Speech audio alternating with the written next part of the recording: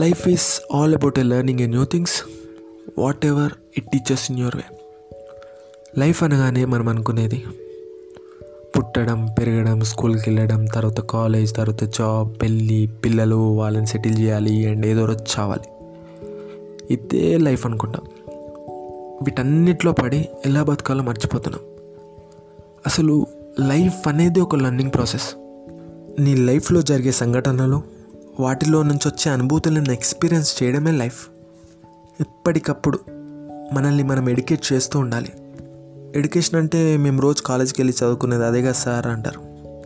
True education meaning ఏంటంటే it's more than bookish knowledge, positive thinking. లైఫ్ని ప్రభావితం చేసేది ఏదైనా అది ఎడ్యుకేషనే. నువ్వు నీ ప్రాబ్లమ్స్ని ఎలా చూడగలుగుతున్నావు, వాటిని ఎలా అధిగమివ్వాలని చెప్పేదే ఎడ్యుకేషన్. లైఫ్ అంటేనే ఏదో ఒకటి నేర్చుకోవడం, ఎప్పుడు ఒకే దానికి స్టిక్ అవ్వాలని కాదు. Try music, learn martial arts. ఏషియాలో కొన్ని కంట్రీస్ చాలా మటుకు చిన్నప్పటి నుండి చనిపోయే వరకు మార్షల్ ఆర్ట్స్ ప్రాక్టీస్ చేస్తూ ఉంటారు. ఇలా ఎందుకు చేస్తారంటే it makes their life peaceful and discipline way. నువ్వు ఖాళీగా ఉంటే కదా ఏదో ఒక చెత్త గురించి ఆలోచిస్తావు. ఎప్పుడు ఏదో ఒకటి నేర్చుకుంటుంటే నీకు టైమే ఉండదు, పీస్ఫుల్గా ఉంటావు.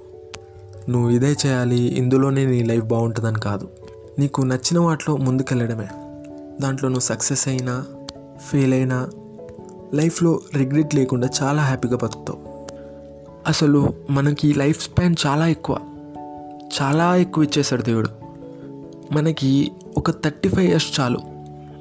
నువ్వు పెరగడానికి, నీ ఎడ్యుకేషన్కి ఒక 20 to 15 years చాలు.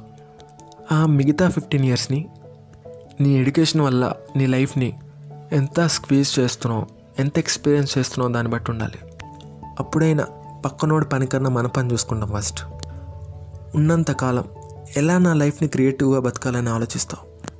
ఈ వరల్డ్లో నెగిటివిటీ కానీ, హేటెడ్ కానీ, సెల్ఫిష్నెస్ ఇవన్నీ ఎక్కువ కాలం బతకాలి అన్నప్పుడే వస్తాయి.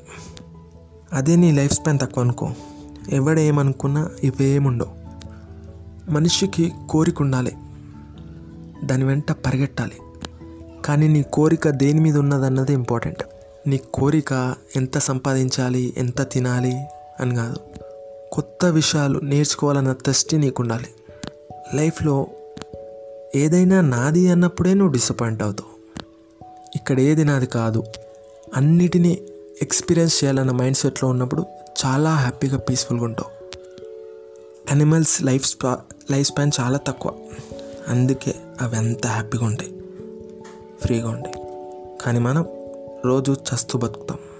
So learn and live your life with intense in which you will be happy.